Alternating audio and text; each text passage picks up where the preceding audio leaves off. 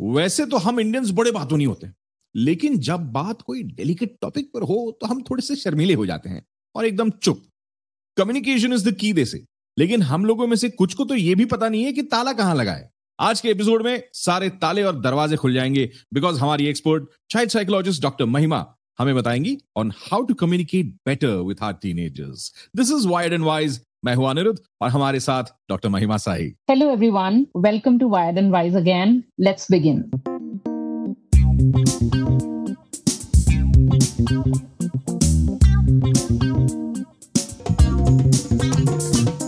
Doctor Mahima, welcome back and thank you so much. सबसे पहले तो ये जो आज बहुत बड़ा प्रॉब्लम हम लोग सॉल्व करने वाले हैं वो है कम्युनिकेशन का। I want to understand first of all कि पेरेंट्स कम्युनिकेट तो करते होंगे, लेकिन कम्युनिकेट करने के पहले बड़ी अजीब अजीब हरकतें करते होंगे। So what are some good and some weird things parents do with their teenagers? हम सभी कुछ अच्छी और कुछ बुरी चीजें करते हैं जब भी हम एक दूसरे के साथ कम्युनिकेट करते हैं, because of course no one is perfect. आपको मैं दोनों ही इंस्टेंसेस के एग्जांपल्स दूंगी जिसमें कि पेरेंट्स आजकल एक्चुअली काफी एफर्ट्स कर रहे हैं to keep up with their teens, और वो बहुत ही अच्छा फैक्टर है। You'll see a lot of parents, in fact हमारे पेरेंट्स जो करंट मिलेनियल्स जेन ज़ी हैं, उनके पेरेंट्स आपको बहुत कॉमनली फ्रीक्वेंटली दिखेगा, they are trying to know what all platforms exist. वो व्हाट्सएप पे है, इंस्टाग्राम पे है, स्नैपचैट पे है, not necessarily to keep track of their kids but to familiarise themselves. वो बस ये चाहते हैं कि उनको एटलीस्ट पता तो हो कि what is happening around us and around our team, ताकि they can remain at least in group with the conversations. Not only that, they're also equipping themselves. जब कि वो ऐसी generation से नहीं आते हैं जहाँ पे उन्होंने digital literacy सीखा था या फिर they knew कि web क्या है, because हमारे teens के लिए ये catch up करना बहुत easy है कि what are the new upcoming technologies और new fashion fads क्या है, online क्या ट्रेंड्स चल रहे हैं। बट पेरेंट्स के लिए थोड़ा डिफिकल्ट है because they didn't grow up in this atmosphere और उनको लर्न करने में टाइम लगता है। बट स्टिल मतलब you will have to again command them because उन्होंने बहुत टाइम स्पेंड करके दे हैव टॉट देमसेल्व्स। आजकल काफी पेरेंट्स को ये पता है कि किस प्लेटफॉर्म पे प्रिवेसी सेटिंग कैसे सेट करना है, जस्ट फॉर द सेक कि उन्हें अपने बच्चे की प्रिवेसी का कंसर्न है। So how to block, how to report, ऐसे बेसिक्स आई थिंक सभी पेरेंट्स को पता लगने स्टार्ट हो गए हैं because of the increasing problems, yes, but also because वो अपने बच्चे के बारे में काफी कंसर्न रहते हैं। So these are some good things that they are investing into, but of course weird things तो होगा ही बिकॉज लाइक आई सेड कि we as parents have not grown up in this era जहाँ पे हमको समझ में आता है कि डिजिटल ट्रेंड्स क्या है, फैड्स क्या है। So of course we miss on a few things and they are very funny actually, not as weird but more funny. I will tell you some things जब भी मैं केसेस सुनती हूँ parents से या बच्चों से। So some fun things that they do is, एक तो they try to catch up with the slangs जो करंट जनरेशन यूज कर रहा है, जस्ट मिसप्लेसेडली, बिकॉज अभी हम एज पेरेंट्स नई टर्मिनोलॉजी नहीं समझते, हमें नहीं समझ में आता कि जो बच्चे बोल रहे हैं उसका लिटरल मीनिंग ये नहीं है विच आई एम इंटरप्रेटिंग। तो कई बार हम कमेंट्स में, पोस्ट्स में we just put the slang because we think it's very cool और I will keep up with my kid. So of course it's their effort to remain in group, but sometimes it becomes very awkward when it's misplaced. One more thing that you'll see very commonly is of course sharenting, जिसके बारे में हमने last episode में भी बात किया था, जिसमें कि पेरेंट्स सब कुछ अपनी just because they are very proud of their kid या फिर they are very happy कि उनका टीम किसी यूनिवर्सिटी में है, किसी माइलस्टोन पे है, they share their information but necessarily not with consent, or they overshare it, which is also a weird thing that's going on, but it is there. And एक और चीज जो बहुत यूजुअली करते हैं अनसॉलिसिटेड एडवाइस, जो कि उनको ये समझ में नहीं आता कि हर चीज का बच्चा सोल्यूशन सीख नहीं कर रहा है, they may be just sharing because उनको वेंट करना है, like they just want to share it to you as a parent, but वो आपसे एडवाइस सीख ना भी कर रहा हो। तो कई बार हमें लगता है कि because we seen so much life we rather protect our child from everything, from that intent आप उनको बताने की कोशिश करते हैं कि अच्छा अगर ऐसा हो गया let's just do this, but may be they just be sharing just for the sake of sharing per se. और एक और जो बहुत ही वियर्ड चीज मैंने बहुत ज्यादातर नोटिस किया है वो है कि हम बहुत आर्बिटरी रूल सेट करते हैं, जिसका मतलब हुआ कि हम बच्चे को बोलते हैं 8 बजे के बाद फोन नहीं यूज करना। बच्चे का पहला क्वेश्चन होता है पर क्यों यूज नहीं कर सकते, और पेरेंट्स कहेंगे क्योंकि मैंने कहा नहीं यूज कर सकते इसलिए नहीं यूज कर सकते। तो ये बहुत ही एक वेग रूल सेटिंग है, मतलब आप लॉजिक एक्सप्लेन नहीं करते। आई नो आप उनकी हेल्थ के बारे में कंसर्न्ड है, स्लीप के बारे में कंसर्न्ड है, एजुकेशन के बारे में, बट क्योंकि वो मैंने कहा वाला फंडा बीच में आ जाता है तो इट सीम्स लाइक कि आप उनकी रिबेलियन को you are just targeting it. तो या these are some of the weird things जो कि पेरेंट्स करते हैं, but definitely they are trying to keep up with the current generation, and I think in that livelihood ही वो ये errors करके they are trying to learn also. तो doctor Mahima मुझे ये बताइए कि आपका पर्सपेक्टिव क्या है कि एक हैप्पी डिजिटल फैमिली में कम्युनिकेशन कैसे फ्लो होता है और ये फैमिली क्या करती है सही तरीके से? इन सिंपल टर्म्स अगर मैं कहूँ तो एक वो फैमिली होगी जिसको ऑफलाइन ऑनलाइन बैलेंस ट्रैक करना आता है। That is the definition of a happy digital family per se. पर आइडियली ये एक ऐसी फैमिली हुई जिसको ना तो कि बैलेंस आता है कि हमें कब तक स्क्रीन यूज करना चाहिए और उसके बियॉन्ड कभी नहीं करना चाहिए, बहुत ज्यादा हो रहा है, वो पता होने के अलावा वो इसके बारे में बात भी करते हैं कि वो ओपन डायलॉग रखते हैं कि हमें क्या चैलेंजेस आ रहे हैं, क्या मुश्किल आ रही है, और साथ में उसको सॉल्व करने की कोशिश करते हैं। और यही नहीं, कलेक्टिव एक्टिविटीज भी करते हैं, जिसका हम पूरी सीरीज में बात करते आ रहे हैं कि आप मूवी नाइट्स करते हैं, आप गेम्स इकट्ठे खेलते हैं डिजिटली, और आप सोशल मीडिया के वाया ग्रुप्स में फेस टाइम करते हैं, वीडियो कॉल्स करते हैं, उसको अच्छे तरह यूटिलाइज भी करते हैं। तो वो सब हेल्दी ट्रेट्स हैं of in digital families. And of course आप बाउंड्रीज मेंटेन करके रखते हैं, जहां पे आप अपने बच्चे की प्राइवेसी भी रिस्पेक्ट करते हैं और इंट्रूसिव भी नहीं होते हैं, बट उसकी सेफ्टी भी इंश्योर करते हैं। और यही एक अच्छी डिजिटल फैमिली के कैरेक्टरिस्टिक्स है। बट एक डिजिटल फैमिली कम्युनिकेट कैसे करती है, इसके मैं आपको थोड़े इंस्टेंसेस एक्सप्लेन करना चाहूंगी, जिसमें कि सबसे पहला तो ये होगा कि ट्रांसपेरेंसी बहुत ही इंपॉर्टेंट है, और वो 2 वे होता है। नॉट ओनली कि आप बच्चे से उनकी डिटेल्स पूछते हैं, बट अपनी डिटेल्स बच्चे को शेयर भी करते हैं एज अ पेरेंट कि हम डिजिटली कैसे इंटरैक्ट कर रहे हैं, हमारा क्या एक्टिविटी है ऑनलाइन। जब भी आप वो सीक्रेसी मेंटेन करते हैं ना कि नहीं हम बड़े हैं, तुम मत पूछो कि ये क्या हो रहा है और वो क्या हो रहा है, तो देन थोड़ा सा डिफरेंस आना स्टार्ट हो जाता है। इन केस आपको लगता है कि ये शेयरेबल एक्टिविटी नहीं है आपके बच्चे के साथ, तो रिफ्रेन करिए। इन द सेम सेटिंग आप स्क्रीन यूज कीजिए और वही चैनल यूज कीजिए जो आपके बच्चे को इंफॉर्मेशन नहीं होना चाहिए। तो don't do that, because then it becomes very confusing for the child कि आप क्यों यूज कर सकते हैं, मैं क्यों यूज नहीं कर सकता। तो don't go in that zone. तो वो एक basic characteristic of a happy digital family, जहां पे आप ट्रांसपेरेंसी मेंटेन करते हैं और बाउंड्री मेंटेन करते हैं और एक्टिव लिसनिंग करते हैं। तो एक्टिव लिसनिंग का मतलब ये हुआ कि आप अपना एक्सपीरियंस शेयर तो करते हैं, बट बच्चे का सुनते भी हैं। एंड ये अगेन 2 वे होता है। तो आप कोशिश करते हैं कि आप बिना जजमेंट के, बिना किसी कंक्लूजन पे अराइव करे, पहले अपने बच्चे की पूरी बात सुनते हैं और समझते हैं, और रेगुलरली इन डिस्कशंस को करते रहते हैं।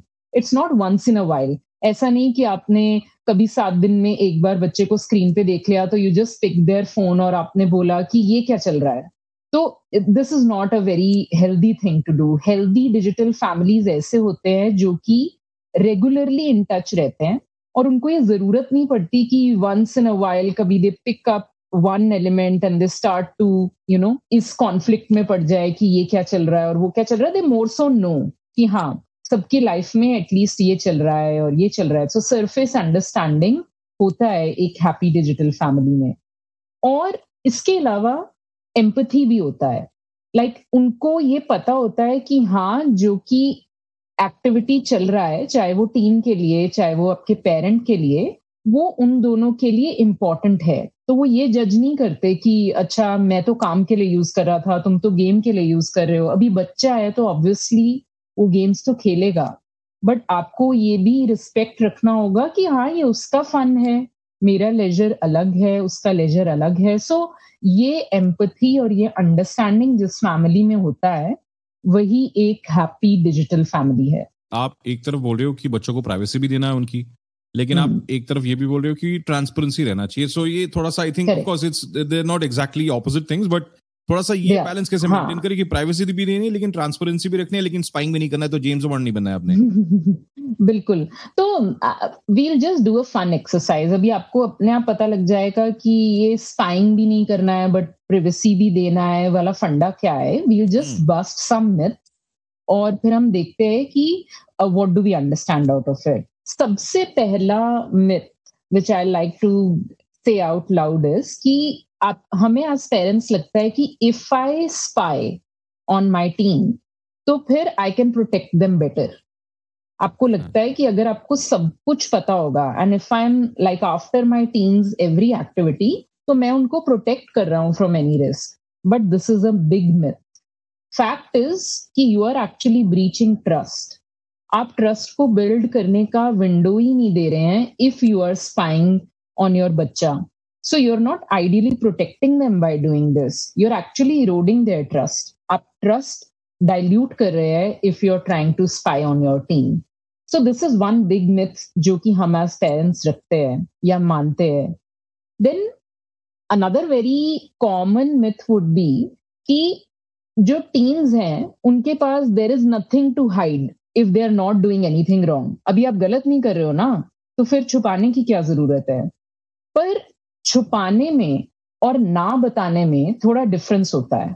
एंड हम एज पेरेंट्स वो समझते नहीं है कि बच्चा छुपा नहीं रहा है, सिर्फ बता नहीं रहा है। That's the only difference between privacy रखना और हाइड करना। तो कुछ चीजें होती है which we don't like to discuss with parents. हमें नहीं कंफर्टेबल कि हम आपसे हर एक area topic of our life discuss करें, बिकॉज हमको लगता है कि वो किसी और से डिस्कस करके बेटर फील होगा, जैसे कि हमारे दोस्त या फिर हमारे टीचर्स या फिर कोई ऐसे अक्वेंटेंसेस जो हमारे बहुत अच्छे दोस्त ना हो। कई बार हमें लगता है राइट कि जो हमें स्ट्रेंजर बेटर एडवाइस देगा क्योंकि एटलीस्ट इसको मेरी लाइफ के बारे में कुछ पता नहीं है। तो वो बस इतना ही फर्क लगते हैं। तो ऐसा नहीं है कि वो कुछ गलत कर रहे हैं इसलिए बता नहीं रहे, वो बताने वाला बात ही नहीं होगा इसलिए नहीं बता रहे।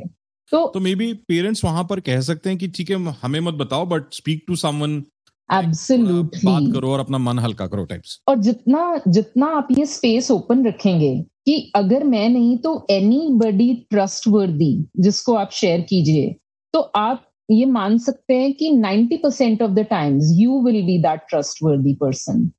और बच्चा को ऐसा लगेगा ही नहीं कि मुझे किसी और सोर्स के पास जाने की जरूरत है to share my private information या एनीथिंग सीक्रेटिव। तो दिस इज ऑल्सो मिथ कि अगर बच्चा कुछ छुपा रहा है तो मतलब गलती कर रहा होगा। May be it's not worthy कि वो आपको ही बताए वो detail, may be it is better relevant for somebody else. As simple as कि मान लो मुझे ये पता करना है कि मुझे कंप्यूटर में अपस्किलिंग कैसे करना है, अभी मैं वो प्रोफेशनल से पूछूं या आपसे पूछूं as a parent. As simple as that.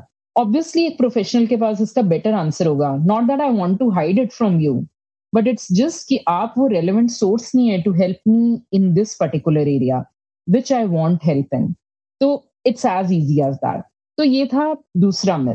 And उसके बाद एक और कॉमन जो बहुत ही कॉमनली आप सुनेंगे वो ये है कि हमें लगता है एज पेरेंट्स कि ये मेरा ड्यूटी है कि मुझे मेरे बच्चे की लाइफ के बारे में सब कुछ, मतलब डबल कोट्स में एवरीथिंग पता होना चाहिए, only then I am a good parent.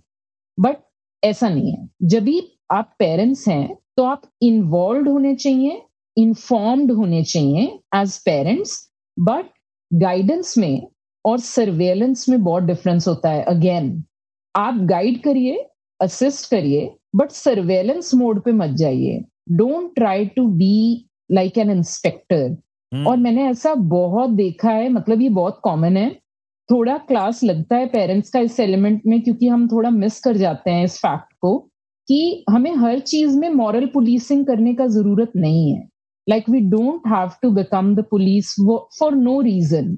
Guide कीजिए, असिस्ट कीजिए. They definitely need your guidance, but with an open line of thought कि हाँ, I have told you this is right, this is wrong, you are free to make your choice, but be very careful, क्योंकि इसका consequence है.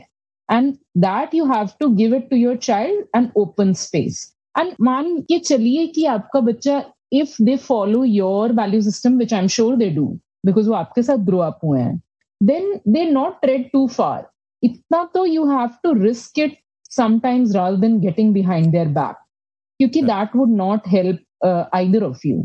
Then एक last myth जो कि I like to bust is कि हम एज पेरेंट्स ये मान के चलते हैं, also because for the benefit of doubt, कि हमें पता नहीं है डिजिटल वर्ल्ड के बारे में सब कुछ एज वेल एज हमारे बच्चों को पता है, because they grew up like I said in this digital era.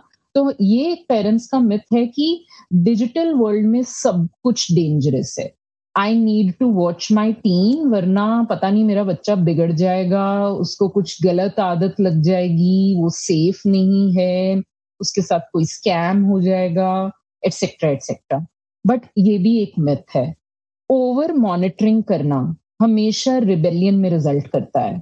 You have to remember that very clearly. अगर आप हर चीज मॉनिटर करेंगे तो आपका बच्चा वही करेगा जो आप उसे मना करते हैं करने के लिए. और ये बिल्कुल यूजुअल बिहेवियर है. आई एम श्योर अगर आप अपनी लाइफ पे बैक ट्रैक करेंगे, तो जब भी आप बच्चे थे और आपके पेरेंट्स आपको जिस चीज के लिए सुपर मना करते थे, आप जरूर एक बार उसे ट्राई करके देखते थे इन हाइडिंग, कि मैं देखता तो हूं इससे होता क्या है, just for that curiosity, not because you wanted to risk anything, but क्योंकि आपको इतनी बार मना किया जा रहा है.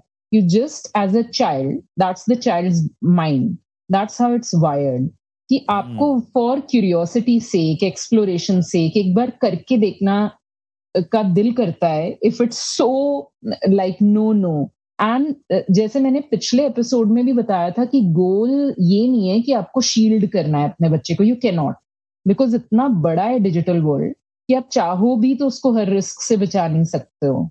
तो don't even try to do that, because you will feel stressed yourself. आप पूरे टाइम इसी टेंशन में रहेंगे कि अरे मेरे बच्चे के साथ कुछ गलत तो नहीं हो जाएगा. फिर वो प्रोक्रेस्टिनेशन में कन्वर्ट हो जाता है. हम ओवर थिंक करना शुरू कर देते हैं एज पेरेंट्स कि अरे मेरा बच्चा डेंजर में तो नहीं है, may be I don't know some aspect of their life, etcetera etcetera. तो उस जोन में जाइए ही मत, because you can not shield them. Give them the liberty कि make your mistakes and learn from it, but of course careful mistakes, और वो हो जाएगा if you give them this space. तो these were some myths, but I am sure आपको पता लगा होगा कि spying is not the answer. Spy नहीं बनना है, सीसीटीवी कैमरा नहीं बनना है, जासूस नहीं बनना है, कुछ नहीं बनना है. So be a good parent that communicates. In fact, मुझे ना एक बहुत अच्छी चीज ज्यादा ही, I had heard it from a speaker, ये ऐसे इंटरनेट पे कोई वीडियो देखा था कि अपने बच्चों को ना अच्छा नागरिक और अच्छा इंसान बना दो, बाकी वो देख लेंगे. ऐसा हो ही नहीं सकता कि आप ABC में बिलीव करते हैं, suddenly your child start saying XYZ. वो कितनी दूर जाएगा? EFG तक ही तो जाएगा. Just let them go. मतलब इतना भी कार्बन कॉपी क्रिएट करने का नीड नहीं है. The world needs more different individuals, because that's how world gets progressive and that's how thought processes evolve. So itna freedom और liberty दीजिए, but of course there are risks which you should be careful of, which is your duty as a parent, but it's not your duty to guard your child 24/7. That's not what a healthy parenting strategy would be. So effective communication अगर करना है, अच्छे से communicate करना है, और उनसे ये जो ब्रिज हमें बनाना है, वो बनाने की पहली ईंट कैसे रखें? हाँ, ये बहुत ही अच्छा क्वेश्चन है, बिकॉज कई बार हमें एज पेरेंट्स ये समझ ही नहीं आता कि हम कॉन्वर्सेशन अप्रोच कैसे करें. मतलब मैं कैसे ये कोशिश करूं कि मेरे बच्चे में जितनी भी डिजिटल हैबिट्स है वो हेल्दी है, बिना इंट्रूड किए. बिकॉज अभी हमने बोल दिया है, डोंट सर्वेलेंस के मोड में मत जाइए और don't try to become intrusive. तो ऐसी कुछ छोटी चीजें हैं जो आप कर सकते हैं जिससे कि आप कॉन्वर्जेशन अप्रोच कर सके और अपने बच्चे की हैबिट्स हेल्दी फॉर्म हो, ये इंश्योर कर सकते हैं। जैसे कि first of all very important कि चूज द राइट मोमेंट। हर जगह डिजिटल फुटप्रिंट की कॉन्वर्जेशन करने के बारे में कि ये रिस्क है, ऐसा हो जाएगा, देखा तुमने क्या किया, that spoils everything. Just choose a time in your day जब भी आप और आपका बच्चा फ्री है, कोई डिस्ट्रैक्शन नहीं है, जब भी आप बात कर सकते हैं actually, and address it with them individually, because they don't feel disrespected और उनको इतना खराब नहीं लगता कि you're टारगेटिंग देम और आपके पास बस ये एक ही कॉन्वर्जेशन है पूरा दिन करने के लिए। तो just choose the right moment and after like you started the conversation just be informed. मतलब पहले आप खुद इन्फॉर्म कर लीजिए अपने आप को कि मुझे ये पॉइंट्स एड्रेस करना है, पर उस हैबिट में मत जाइए कि देखा तुमने पहले क्या किया था, तब क्या हुआ था। फिर जब हम पास्ट एक्सपीरियंसेस को अकर करवाना शुरू कर देते हैं, लाइक ये हमारा एक बहुत कॉमन हैबिट है एज पेरेंट्स कि तुम आज पढ़ नहीं रहे हो और बच्चा कहता है कि आज मैंने 2 घंटा पढ़ाई तो किया है, पर लास्ट हफ्ते से तो तुम 1-1 घंटा ही पढ़ रहे थे ना। अरे भाई, बट उसने आज तो वो एफर्ट किया ना 2 घंटा पढ़ाई करने का। सो अगर आप you stick to here and now, तो आपका बच्चा अकाउंटेबल बनने की कोशिश करेगा, because they will believe you कि आप पास्ट को प्रेजेंट में लेके नहीं आते and you don't track back from conversation. तो स्टिक टू द पॉइंट। कोशिश कीजिए कि आप कॉन्वर्जेशन जहां तक है वहीं तक रखिए और don't try to bring everything into picture, but इसके साथ तो वैसा है, उसके साथ तो ऐसा है। फिर it spoils a healthy conversation and it does not lead to building any healthy habit. उसके अलावा एक बहुत ईजी और सिंपल चीज है कि ओपन क्वेश्चनिंग यूज कीजिए विद योर चाइल्ड। अगर आप चाहते हैं कि उसकी हैबिट्स हेल्दी हों, जिसमें कि आप उससे पूछिए ऐसे क्वेश्चन जिसका वो आपको इलैबोरेटिव जवाब दे सके, जैसे कि इस ऐप में आपको क्या पसंद है, या ऐसा कुछ हुआ जो आपको डिस्कम्फर्ट करता हो। Just casual conversation rather than कि ये क्यों पोस्ट कर रहे हो, ये क्या पोस्ट कर रहे हो, कहाँ कमेंट किया है, because these are close ended questions. जब भी आप क्यों और क्या में जाते हैं तो सवाल का जवाब सिर्फ हाँ या ना होता है और मोस्टली ना ही होता है, बिकॉज आपने टारगेटेड क्वेश्चन पूछा है।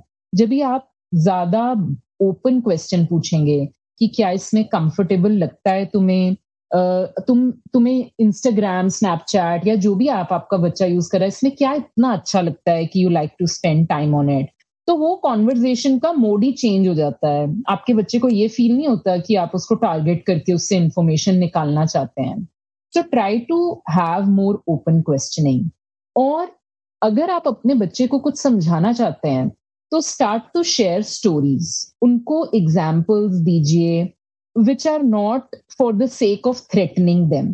ये भी मैंने बहुत ही ज्यादा देखा है इन टर्म्स ऑफ केसेस जहां पे हम बच्चे को प्रोटेक्ट करने के इंटेंट से उसके अंदर डर बिठाने की कोशिश करते हैं कि पता है तुम्हें इससे कितना प्रॉब्लम हो सकता है, किसी का इतना नुकसान हो गया था, एटसेट्रा एटसेट्रा। जब हम थ्रेट क्रिएट करते हैं तो बच्चा फियर के इंटेंट से शेल में चला जाता है and it's not a healthy thing.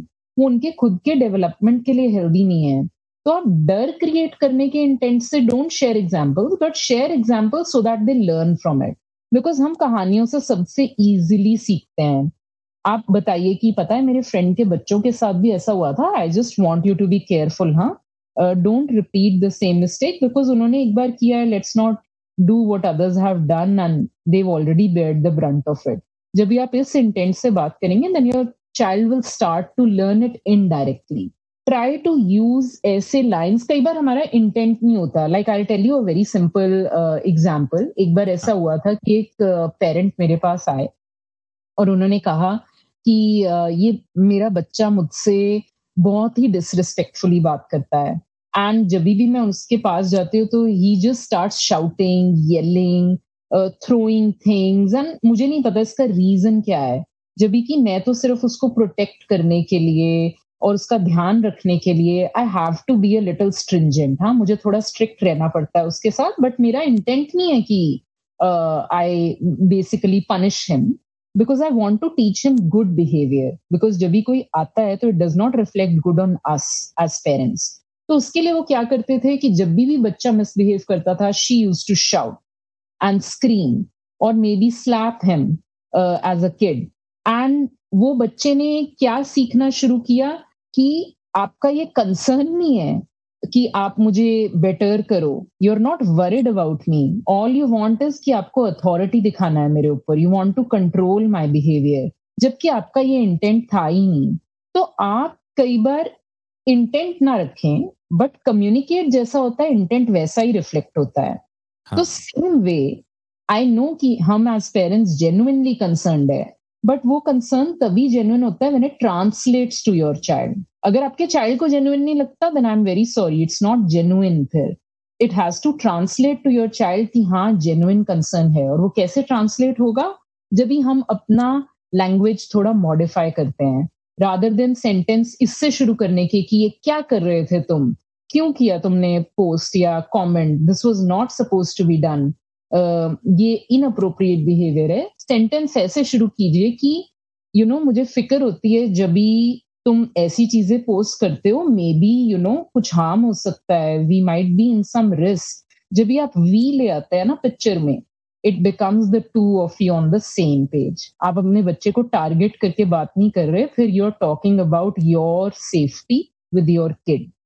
तो just choose your words very carefully. वो बोलते हैं ना 2 बार सोच के फिर बात करना चाहिए. तो that is very very true. It actually impacts कि बच्चा आपका इंटेंट कैसा समझता है. आपका इंटेंट कंसर्न का क्यों ना हो, बट बच्चे को सफोकेटिंग नहीं लगना चाहिए, वो भी जरूरी है. Till that time it's not seem to be genuine for your child, और वो हेल्दी नहीं है.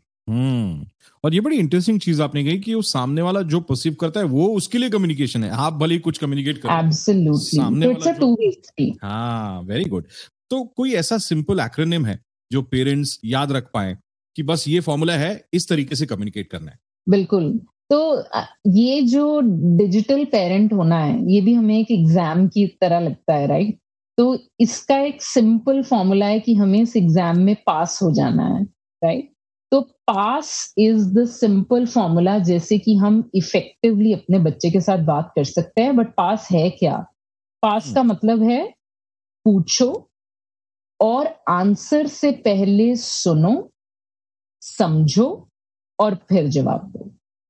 आई जस्ट रिपीट कि पहले आप पूछिए अपने बच्चे से कि दिक्कत क्या है, प्रॉब्लम क्या आ रहा है, अच्छा क्या लग रहा है, सभी चीजें. और अपना जवाब फॉर्म करने से पहले उनकी पूरी बात सुनकर समझिए और फिर जवाब दीजिए. तो हमें बस इस एग्जाम में पास होना है. पूछो, आंसर से पहले सुनो, PASS. ओके. इनफैक्ट ये सिर्फ पेरेंट्स और किड्स के लिए नहीं है. I think this applies to everyone in life. Oh, totally. I'm going to use it in my office now.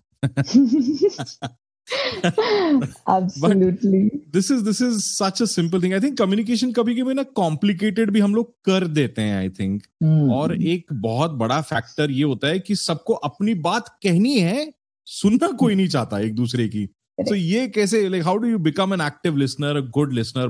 लोगों की बात सुनना भी I'm sure is a skill in itself. Absolutely. तो आपने बिल्कुल ठीक कहा कि कई बार हमें अपनी बात पता है हमें क्या कहनी है, बट कहनी नहीं आती, और उसके बाद हम सुनते भी नहीं है सेकंड पर्सन की बात, तो वो कम्युनिकेशन हाफ वे रह जाता है. अगर मैं टेक्निकली बोलूं तो सेंडर और रिसीवर के बीच में जो एक्सचेंज होता है उसको कम्युनिकेशन कहते हैं. जब भी आप वन वे बस मैसेज सेंड कर रहे हैं, वो रिसीव नहीं हो रहा है, तो फिर वो कम्युनिकेशन हुआ ही नहीं कंप्लीट. तो एक एक्टिव लिसनर बनना बहुत ही ज्यादा जरूरी है. और हम वो कैसे कर सकते हैं?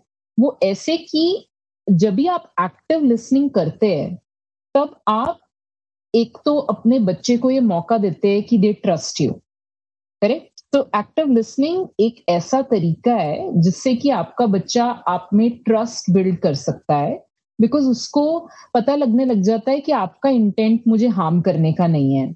Like you genuinely are interested in my problems, मेरे happiness में, मेरे high moments में. तो वो active listening है. Not only that कि वो आपको trust करता है, बट उसको ये भी लगता है कि आप उसकी प्रॉब्लम सॉल्विंग का पार्ट है, you are not the problem, जो कि एक बहुत बड़ा कंसर्न है। बच्चा ज्यादातर पेरेंट्स को प्रॉब्लम समझता है इस एज में, उसको लगता है कि अरे ये भी एक प्रॉब्लम है जिसको टैकल करना पड़ेगा, एंड हाफ ऑफ उनका बिहेवियर इसीलिए इतना अग्रेसिव और रिबेलियस और इतना ऑफ ट्रैक होता है, बिकॉज वो आपको प्रॉब्लम समझते हैं। बट अगर आप सुनते हैं उनकी बात और इतना पेशेंस रखते हैं कि सुन के समझ के फिर जवाब दे, तो आपका बच्चा आपको सोल्यूशन समझता है। फिर वो ये सोचता है कि आप उसकी प्रॉब्लम नहीं है, आप उसको प्रॉब्लम सॉल्व करने में हेल्प करने वाले हैं, तो वो आपको सोल्यूशन समझना शुरू करता है। नॉट ओनली दैट, इससे आपका और आपके बच्चे का बॉन्ड इतना थिक होता है, बिकॉज आप उसकी बात सुनते हैं तो बच्चा भी आपकी तरफ जेन्युइन कंसर्न रखता है। वो मतलब आपको जेन्युइनली रिस्पेक्ट करता है, not when you ask for it. अभी मैंने बहुत पेरेंट्स को स्ट्रगल करते हुए देखा है, they have to ask to कि मुझे रिस्पेक्ट करो, बड़ों से रिस्पेक्ट करके बात करते हैं। हमने ये कॉन्वर्जेशंस पहले बहुत ज्यादा नहीं सुने हैं, मतलब पिछले एज में, आपके जमाने में, if I have to quote it, आपने रिस्पेक्ट ऐसे बोल के नहीं दिया होगा, you genuinely would have respected your elders, because उस टाइम हम इतना ज्यादा सीख नहीं करते थे रिस्पेक्ट, वो सिर्फ एक्शंस में रिफ्लेक्ट कर जाता था कि हमारे पेरेंट्स अपने एल्डर्स का रिस्पेक्ट करते थे, हम अपने पेरेंट्स का रिस्पेक्ट करते थे। अभी कैसा हो गया है कि हम बच्चे से रिस्पेक्ट सीख करते हैं बट बच्चे को रिस्पेक्ट नहीं करते हैं, तो फिर वो म्यूचुअलिटी खत्म हो गया है अगेन, कि आप लिसनर नहीं बन रहे हैं, आप सिर्फ स्पीकर बनने की कोशिश कर रहे हैं। तो एक्टिव लिसनिंग ये भी है कि बोथ साइड का कम्युनिकेशन फ्लो होना चाहिए, अपनी बात रखिए बट बच्चे की बात सुनिए भी, और उससे आपका बॉन्ड बहुत ही ज्यादा स्ट्रांग होता है। सिर्फ ट्रस्ट और मतलब प्रॉब्लम सॉल्विंग और आपका बॉन्ड स्ट्रेंथन होना ही इसके बेनिफिट्स नहीं है। इसका ये भी बेनिफिट है कि आप अपने बच्चे के अंदर मेंटल हेल्थ रिस्क बहुत रिड्यूस कर सकते हैं अगर आप एक एक्टिव लिसनर है।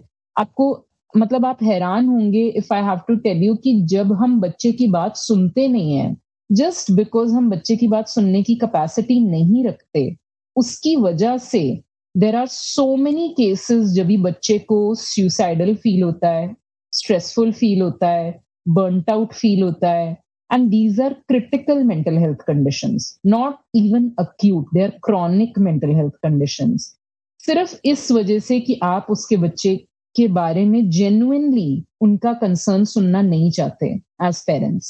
तो इतनी छोटी चीज मिस करने से इतना बड़ा कॉन्सिक्वेंस हो सकता है। तो ये याद रखिए कि एक्टिव लिसनिंग सिर्फ कम्युनिकेशन इफेक्टिव नहीं कर रहा, वो आपका बॉन्ड स्ट्रेंथन करता है, वो मेंटल हेल्थ को इंटैक्ट रखता है, आपकी भी और आपके बच्चे की भी, और ऑफ कोर्स वो आपकी प्रॉब्लम सॉल्व करने में हेल्प करता है, आपको ट्रस्ट बिल्ड करने में हेल्प करता है, और आपके कॉन्फ्लिक्ट्स को रिड्यूस करने में हेल्प करता है। तो इट्स वेरी वेरी इंपॉर्टेंट कि ये टू वे फ्लो, मतलब सिर्फ सुनिए नहीं, बोलिए भी, बट सुनने की क्षमता भी रखिए। ये तो क्रूशियल है ही, और मैं साथ में वापस रिमाइंड कराना चाहूंगा सारे हमारे लिसनर्स को कि ऐसा नहीं है कि you have to go to an expert और a psychologist only when you are in a trouble. I think कुछ पेरेंट्स ऐसे भी होंगे कि यार चलो ठीक है, हम अच्छा तो कर रहे हैं, डॉक्टर महिमा जो भी बता रही है हम लोग वो फॉलो चीजें करते हैं, लेकिन चलो why not learn more, and उस रीजन से भी आप किसी साइकोलॉजिस्ट के पास, एक्सपर्ट के साथ पास जा सकते हैं, so that you become even better a parent. So that's definitely there. But Dr. Mahima, tell me one thing. So I want to ask you this कि चलो communication loop close हो गया, बात सुनी, बात अच्छे से कही गई, should we reward kids कि वो positive feeling बनी रहे कि चलो आपकी बात सही से पहुंच भी गई and kids also agree, तो वो थोड़ा सा एक positive reinforcement के लिए, वो तो बहुत ही जरूरी है। So how to make sure कि ये बुरी चीज ना बन जाए कि वो हर बार then they start expecting कि मैं आपकी बात सुनूंगा लेकिन मुझे कुछ भी रिटर्न में चाहिए। हाँ, तो ये बहुत ही अच्छा क्वेश्चन है, बिकॉज कई बार हम बैलेंस भूल जाते हैं। तो हमें रिवॉर्ड करना है, अप्रिशिएट करना है, और अप्रिसिएशन बहुत इंपॉर्टेंट है, बिकॉज रिमेम्बर हमने लास्ट एपिसोड्स में ये डिस्कस किया है कि टीन्स का एक बहुत बड़ा नीड है टू फील वैलिडेटेड। उनको ये चाहिए कि जो उनका ओपिनियन है उसका कोई वैल्यू है या नहीं, वो आपसे सुनना चाहते हैं, लाइक आउटराइटली सुनना चाहते हैं कि इज इट करेक्ट और इनकरेक्ट, बिकॉज वो उनको रिलीव करता है। एंड उनके ब्रेन का जो डोपामिन था, जो कि एक प्लेजर हार्मोन है, और उनको खुश करने में हेल्प करता है, वो रिलीज करता है अगर आप उनके फीलिंग्स को, उनके एक्सपीरियंसेस को, उनकी थॉट्स को वैलिडेट करते हैं। तो ये बहुत जरूरी है। बट अप्रिशिएट करने में और स्पॉइल करने में थोड़ा सा डिफरेंस है। जब भी कि आपका बच्चा एक्नॉलेजमेंट और मतलब वैलिडेटेड फील करने के बजाय एकदम एंटाइटल्ड फील करना शुरू कर दे, उसमें थोड़ा सा बाउंड्री है। लाइक उसका सबसे अच्छा वे ये है कि एक तो आप कोशिश कीजिए कि जब भी आप उसको अप्रिशिएट कर रहे हैं तो do not try to give them material rewards. मतलब I always advise it to parents कि अभी आप सोशल मीडिया 4 घंटा नहीं यूज करोगे, मैं आपको नई ड्रेस लेके दूंगा। अगर आप ये इनकरेज करेंगे तो आपका बच्चा मटीरियलिस्टिक होने का टेंडेंसी ही नहीं रखेगा, फिर वो अगली बार डिमांड भी रखेगा कि आप मुझे ड्रेस लेकर दोगे तो मैं 4 घंटे सोशल मीडिया छोड़ूंगा। सो मतलब वेरी एसेंशियल कि आप मटेरियल में उसको रिवॉर्ड देने की कोशिश हर बार मत कीजिए। Material is fine but material is not the only thing. और आपको ये भी याद रखना है कि हमारा ब्रेन का इतना ही क्षमता है कि आपके एक्शन के बाद वो 1 to 2 सेकेंड्स के रिस्पॉन्स को ही रिकॉर्ड करके एसोसिएट करता है। तो इमीडिएटली जैसे आपका बिहेवियर पॉजिटिव था आपके बच्चे का और आपने उसको कहा कि अरे वाह तुमने आज 4 घंटे ये यूज नहीं किया, अभी let's go to the market, और अगर ये आपका पहला सेंटेंस था तो आपका बच्चे का ब्रेन यही एसोसिएट कर रहा है कि come on now let me just stop social media इतने घंटे, I am going to get something from the market. तो अगर इसके बजाय आपका फर्स्ट सेंटेंस है कि I am so proud of you, बस इतना, और उसके बाद जो भी आफ्टर दैट जो भी आपको ठीक लगे टू वैलिडेट एंड टू मतलब कंफर्ट योर चाइल्ड, वो ठीक है, बट कीप इट लो की। जितना आप मैग्नीफाई करके अपने बच्चे को रिवॉर्ड करेंगे उतना आप एंटाइटलमेंट एनकरेज करेंगे, which is not a healthy thing. और सोशल रीएनफोर्सर जिसे हम कहते हैं, मतलब कि अपने बच्चे को एक हग देना, उसको ये बताना कि आप बहुत प्राउड है उसके बारे में, उसके फ्रेंड्स अपनी फैमिली के सामने उसको इनकरेज करना, ये बहुत ही अच्छे वेज ऑफ अप्रिसिएशन और एक्नॉलेजमेंट है जो हम सब सीख करना चाहते हैं, not only as teams but आपको भी। If you are to see, आपका मैनेजर जब पूरी टीम के सामने बोलता है कि you know what, you did a fantastic job, तब उसका किक आपको अलग हिट होता है rather than them sending you a personal message कि हाँ आज आपने बहुत अच्छा काम किया था। तो दोनों में थोड़ा फर्क है। तो जस्ट सी कि आप मैग्नीफाई कर सकते हैं इम्पैक्ट, बट सिचुएशनली कीजिए रादर देन कि आज आपने एक टॉय लेके दिया है, कल आप उसको एक गाड़ी लेके देंगे, फोन लेके देंगे। So it just keeps increasing the demands one after the other. So reward करना बहुत इंपॉर्टेंट है, अप्रिशिएट करना इक्वली इंपॉर्टेंट है। इससे उनको वैलिडेशन मिलता है, दे फील सपोर्टेड, और वो जो कम्युनिकेशन के लूप की हम अनिरुद्ध बात कर रहे थे, दैट गेट्स कंप्लीटेड जब भी आप ये रीएनफोर्स करते हैं, बिकॉज इससे ही बिहेवियर सीमेंट होना शुरू होता है, इससे वो हैबिट फॉर्म होना शुरू होता है, जब भी कि आप अच्छे बिहेवियर को बार बार रिपीट करने की कोशिश करते हैं। तो that's a very very important thing. एक कहीं तो भी will have to draw line saying कि ये बाउंड्री है, इसे टच नहीं करना है। यू नो हम लोग पिछले वाले एपिसोड में भी बात कर रहे थे, घर में दीवारें तो होती हैं, सो वो एक बाउंड्री कैसे सेट करे और कहाँ सेट करे? बिल्कुल, तो बाउंड्री सेट करना इक्वली इंपॉर्टेंट है। तो अभी हमने बात किया कि सेंडर होना जरूरी है बट रिसीवर होना भी जरूरी है। नॉट ओनली सेंडर रिसीवर होना जरूरी है बट मैसेज को इंटरप्रेट करना भी इक्वली जरूरी है। सिर्फ ये जरूरी नहीं है बट उसको लूप को क्लोज करने के लिए अप्रिशिएट करना भी जरूरी है। इस सब के अलावा ये सेंडिंग रिसीविंग कब करनी है, लूप कब क्लोज करना है, इसका बाउंड्री पता होना सबसे ज्यादा जरूरी है।